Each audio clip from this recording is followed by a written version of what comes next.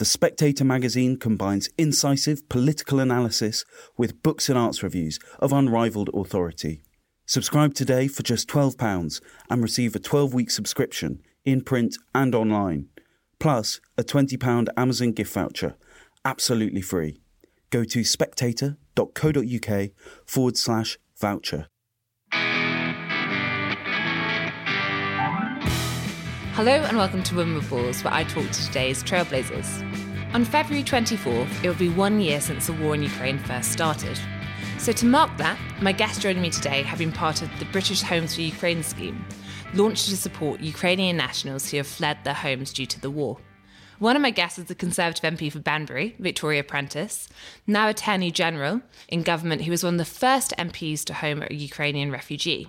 Joining her is Vika, who fled her home in Ukraine and for the last year has settled into her adoptive home in Oxfordshire. Thank you both for joining us today. It's great to be here. Thank you. Lovely to see you. Victoria, just to begin, I wondered if you could tell our listeners a little bit about where you and Vika are living at the moment. It's the same place that you grew up? Yes, I live in my constituency near Banbury in Oxfordshire, a very rural village, and the village has really taken Vika into its heart. And that's been one of the things that has surprised me about this whole experience. When we first learnt that Vika was coming to live with us, I thought she was a sophisticated girl about town. She'd want to stay in our flat in London, maybe work in the city. Not at all. She arrived in our village, Somerton, and everybody was so kind and welcoming. It was really overwhelming. And I think she feels very safe there. Yeah, it's a lovely place. And Vika, how did you and Victoria meet? Because you arrived in the UK a few days before the scheme actually opened. Yeah, so actually the first time we met was in Kyiv in November or October, I think November last year. The year before last. Yeah, before last, actually. Yeah, that's true. Yeah. And I'd gone to Kyiv to visit my daughter who was studying there. We met with Victoria's daughter when she was having her internship in Kyiv for a couple of months. So we met, we got really well together, went out, had coffees, etc., etc. And then she just texted me one evening and said, "Do you want to meet my mother? We are in the cafe." And I was like, "Yeah, sure." And that's how we met, had a lovely chat. And I didn't even expect that I'm going to see all their family in months' time, in 2 months' time, and it's going to be so much welcomed in their family, which is really, really nice. Because before the war, you were living in Kyiv, is that correct? I studied in Kyiv for 6 years. I did my bachelor's and master's in Kyiv University, so I decided to stay there, so and continue and settle, etc. And I had best life there. We bought a flat there. I was ready to build my life there. I was working as a project manager in a law firm. So was having a great time and great life. And then one day it all changed. It became very different anyways. I wanted to just, for listeners, if you could just talk us through, obviously, I remember waking up on the day that Putin announced that he was going to invade. But from your perspective, obviously, that happens. And then between that and then moving to the UK, I wonder if you just talk us through what those few days were like? Actually, it's a very difficult time for me. It's going to be after 20th of February, because obviously it's the year anniversary. So my birthday actually is on the 22nd of February. But during January and February last year, we all Ukrainians and probably all the world felt very big pressure with all the news and everything that was going on. And we were pretty much ready that something bad really is going to happen, but we didn't expect it's going to be that scale and level of things and terrible things that's happening. So I had my birthday, but all the flowers and everything, and I was trying to be happy, but I saw all my guests and all my friends were not actually feeling that sort of celebration vibe at all. And then on the 24th of February, I got up. My flat was full of flowers, etc., but I got up because of the explosion not near my flat, but not far from my flat, at 4-ish, 4:30 or 5-ish in the morning. But I was trying to convince myself that it was an explosion. I was trying to convince it was just sort of a noise. And then I think in 10 minutes, my mom called me. She lived in Kherson, and she called me and said it's all started. I was like clicked. Okay, getting ready, taking my stuff, doing whatever. And I was trying to prepare my flat to sort of stay there without leaving and I was thinking that I'm going to stay there to just wait what's going to happen. But 24th of February was quite intense in terms of fights near Kyiv. And I decided to just leave. We couldn't buy any tickets on train or something. It was all packed and full and crowded, etc. But we managed and we went to Lviv. And then I had a week something, 10 days of actually traveling in Ukraine, and I didn't want to leave. And I was for a couple of days in my friend's village. Then I was a couple of days in my dad's village in Western Ukraine. And I was like sort of thinking what I'm going to do. And Victoria and her family was trying to actually persuade me to come to the UK. But I was thinking, no, it's actually impossible. UK is so far away. We'll not be able to come. No way. And I didn't expect I'm going to come, to be honest. It's a long story and a long story about the journey here. But anyway, yeah, I'm here. And I remember very vividly that you went to get money out from a cash point and there was a bomb very nearby. Yeah. And I think that was a moment when you thought, actually, that was in the morning of 24th of February when, as I said, we were trying to prepare my flat to stay there for a couple of weeks or days or whatever. And we went to buy some food and some medicine and some water and everything. And we were actually queuing to the supermarket and to get our cash. And there was a really loud explosion, literally a couple of kilometers from us. And we were like, oh my God. And we couldn't actually, the thing was that I used to live on the 17th floor and we couldn't use the lift because of electricity cut. And we had to run up and down all the time with all this food and stuff. And it was quite, at the moment, it was obviously on the adrenaline type of thing. But now I'm just trying to realize what actually happened. And that morning was just probably the craziest. It was just unbelievable. But I can say that I'm very lucky because obviously I didn't see all the horrible thing that people actually saw and experienced during almost a year of war.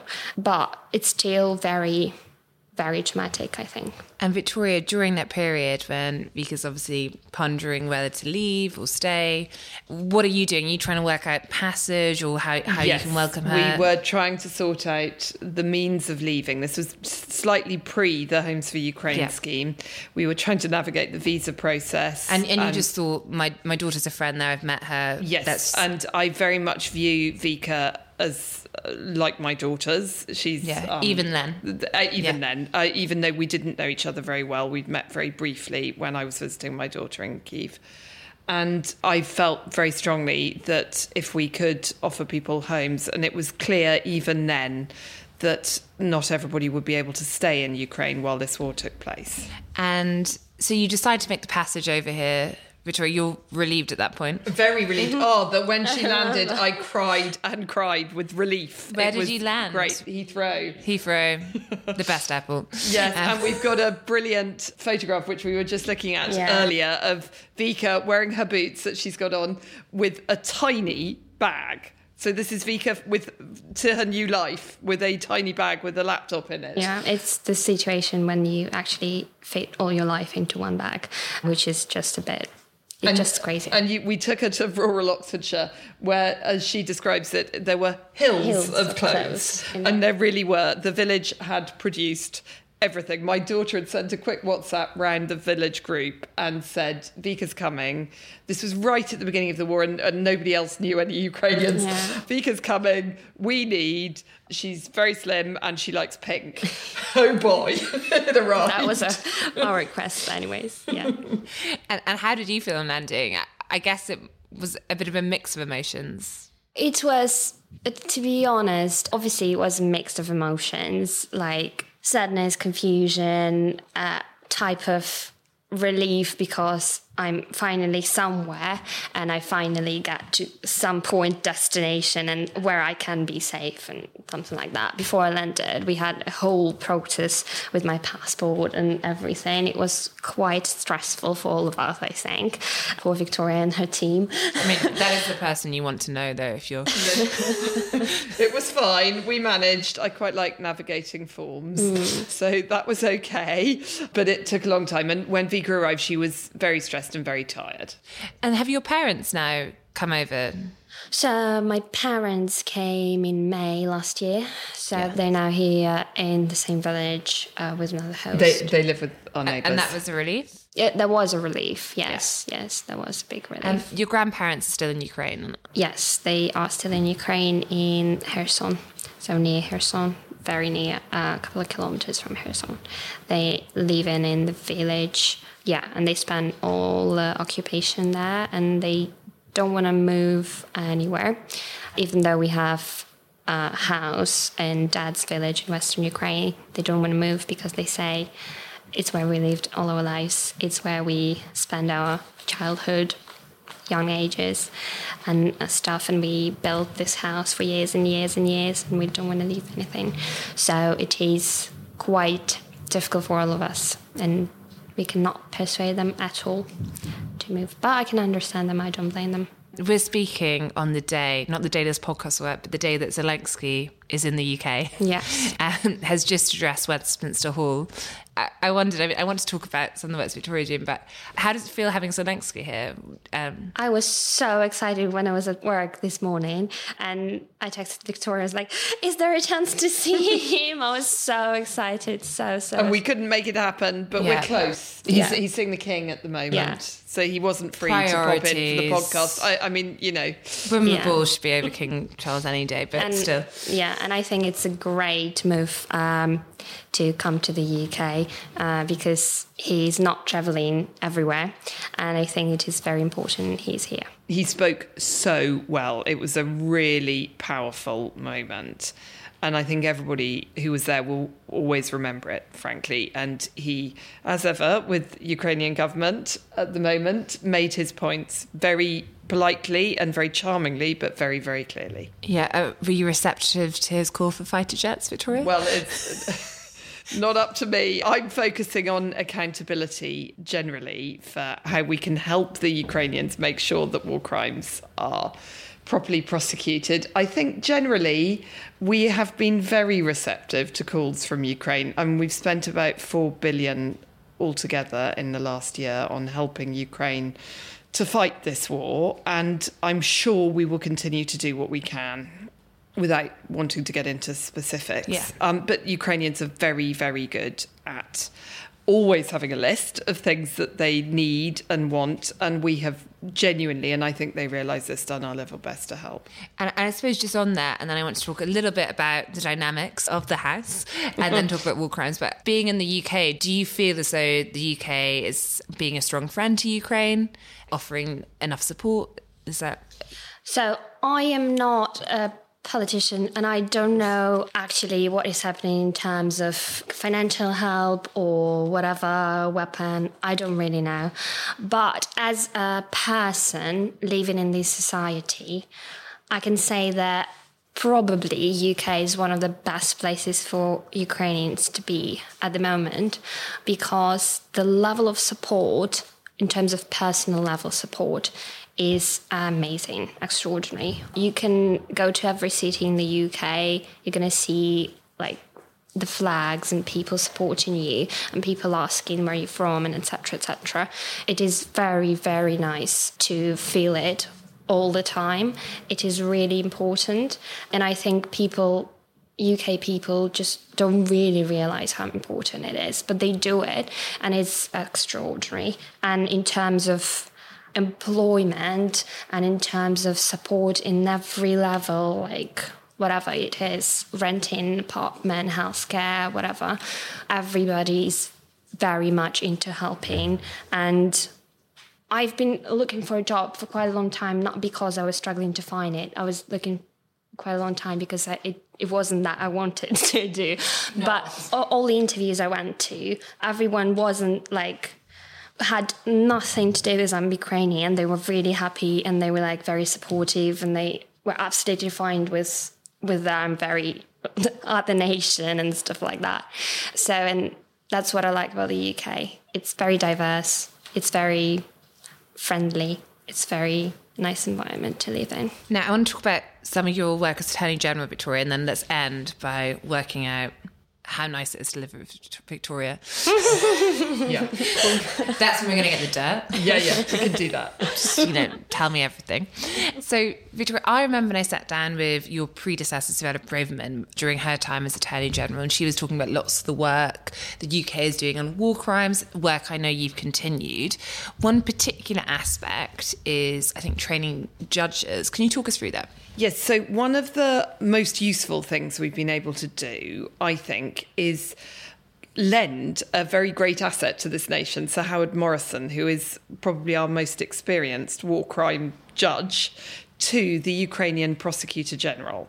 So we did that last year, and he has worked generally with the Ukrainian prosecutor general, who I have a lot of contact with too. In fact, I'll be speaking to him tomorrow again. And Sir Howard has set up a training course for Ukrainian judges in how to conduct a war crimes tribunal. Nobody ever thought we'd be doing this, I don't think, in our lifetimes. And it's horrible that we have to, but if we are going to ensure international accountability. And also, we're really hopeful, because the Ukrainians have been so fantastic at doing this so quickly, we're really hopeful that the fact that these tribunals are taking place right now will have a good effect on the behaviour of soldiers fighting in the war, because they will see that right now there are repercussions for the way that they act. So the Ukrainians have used all the help that we've given them. We're also giving a considerable amount of financial help. We're also boosting the ICC to get ready for whatever international moment we may be able to have after the war ends, probably.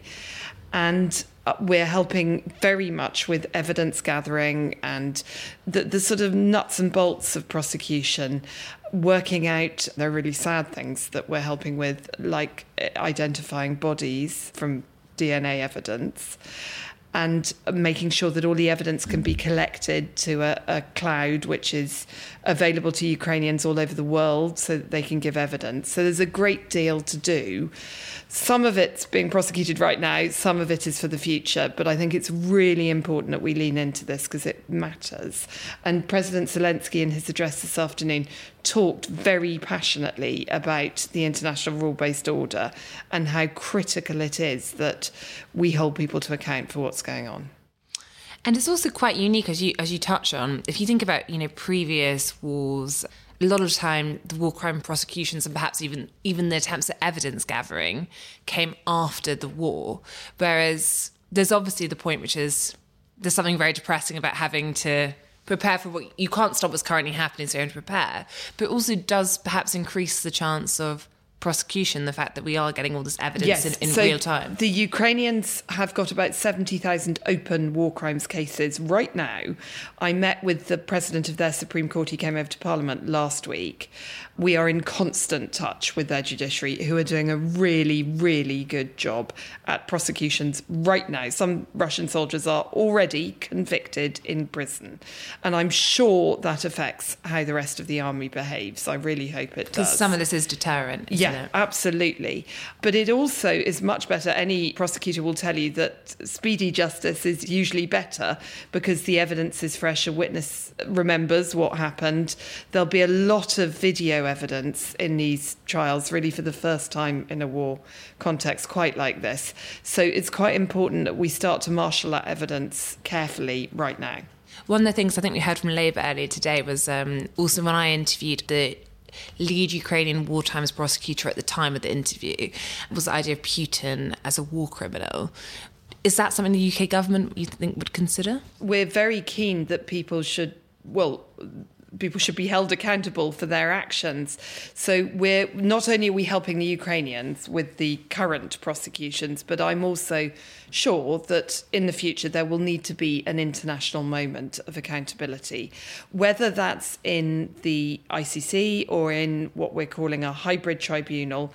We don't yet know. Much depends on who the defendant will be and whether he is available to be tried in person. I'm sure that this will happen. This is why it's so important that we collect the evidence properly and make sure that people in The Hague are very involved in that planning process.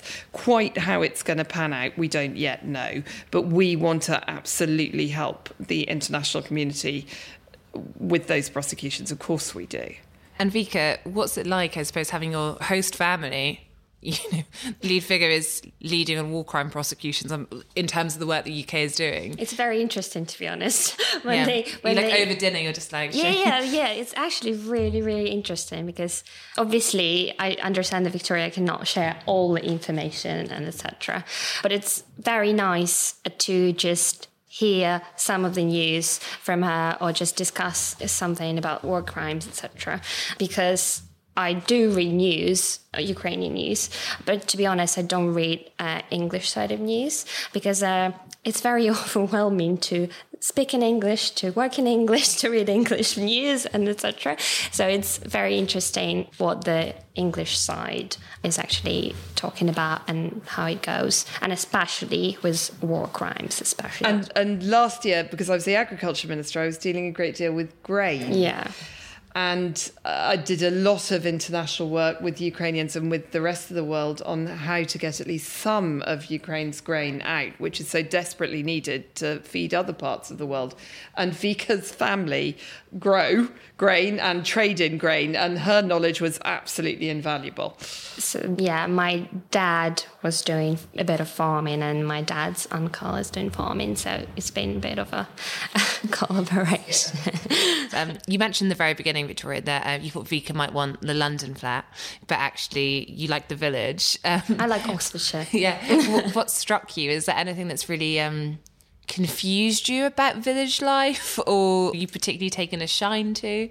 I mean, the worst thing about it is actually logistics, and not be able to drive because I don't have driving license is a big problem there. So I don't really know how it goes in the future, whether I go back to Ukraine, whether I stay a little bit longer. I have no idea. I have no plans at the moment because nothing is actually clear. But maybe I might move to Oxford, so it's going to be easier with all the logistics and stay a bit there. But in general, Somerton is a very picturesque place, and the landscape are really, really nice. Really great to have walks there. But again, sometimes I miss the city life, movement, action, and stuff like that. So yeah, it's great to be in London today. And Victoria, has there anything that's changed about your daily life as a result of having Vika in the house? Is she better behaved than your daughters? Oh, considerably. Yeah. But it's worked really well having somebody that fits with our family. So we're very fortunate in Vika. She's like us. She speaks her own mind. She's very good at languages. She's totally and completely part of the family. We go on holiday together. We had a hilarious Christmas. It's very different. We've got another family living on our farm, a Ukrainian family of 5, a mum and a dad and 3 children. They are lovely, but very self-contained. They do their own thing. Having Vika in our house is obviously a much bigger deal because emotional support is quite a big part of the Homes for Ukraine scheme, if we're honest, particularly for single people. And it is important that we talk through the news, what's happening with the war, and we do that a lot. But we also have a lovely family time too. Yeah, it's very nice when your actually interests and hobbies match, and it's really nice to be in the family. And it's an absolutely amazing cultural exchange. as well as like getting to know what reeling is and stuff like that. Exactly. Vika has very much informed my knowledge, and therefore I hope the government's knowledge of what is going on and what Ukrainians really feel. And on a personal level, we will know her forever and we will love her forever. And we hope one day she will go back to Ukraine. Of course we do. But we can't wait to go and have a really big party when the war's over. And the final question I was going to say is, ultimately, Vika, you want to get to a point where you can return to Ukraine one day? Yeah, sure. Absolutely. My heart and my mind every day when I come back from work is somewhere there, because I just miss the days there, summers, springs, autumns, winters, because it's very different. It's just my home. And I've been to Warsaw last weekend, and it reminded me so much of Kyiv. And I was like, oh my God, I just want to go home and feel this air and feel this atmosphere and just look and walk around the places that I like. And yeah, it's just where I want to go. Thank you, Vika. Thank you, Victoria. And thank you for listening. Thank you.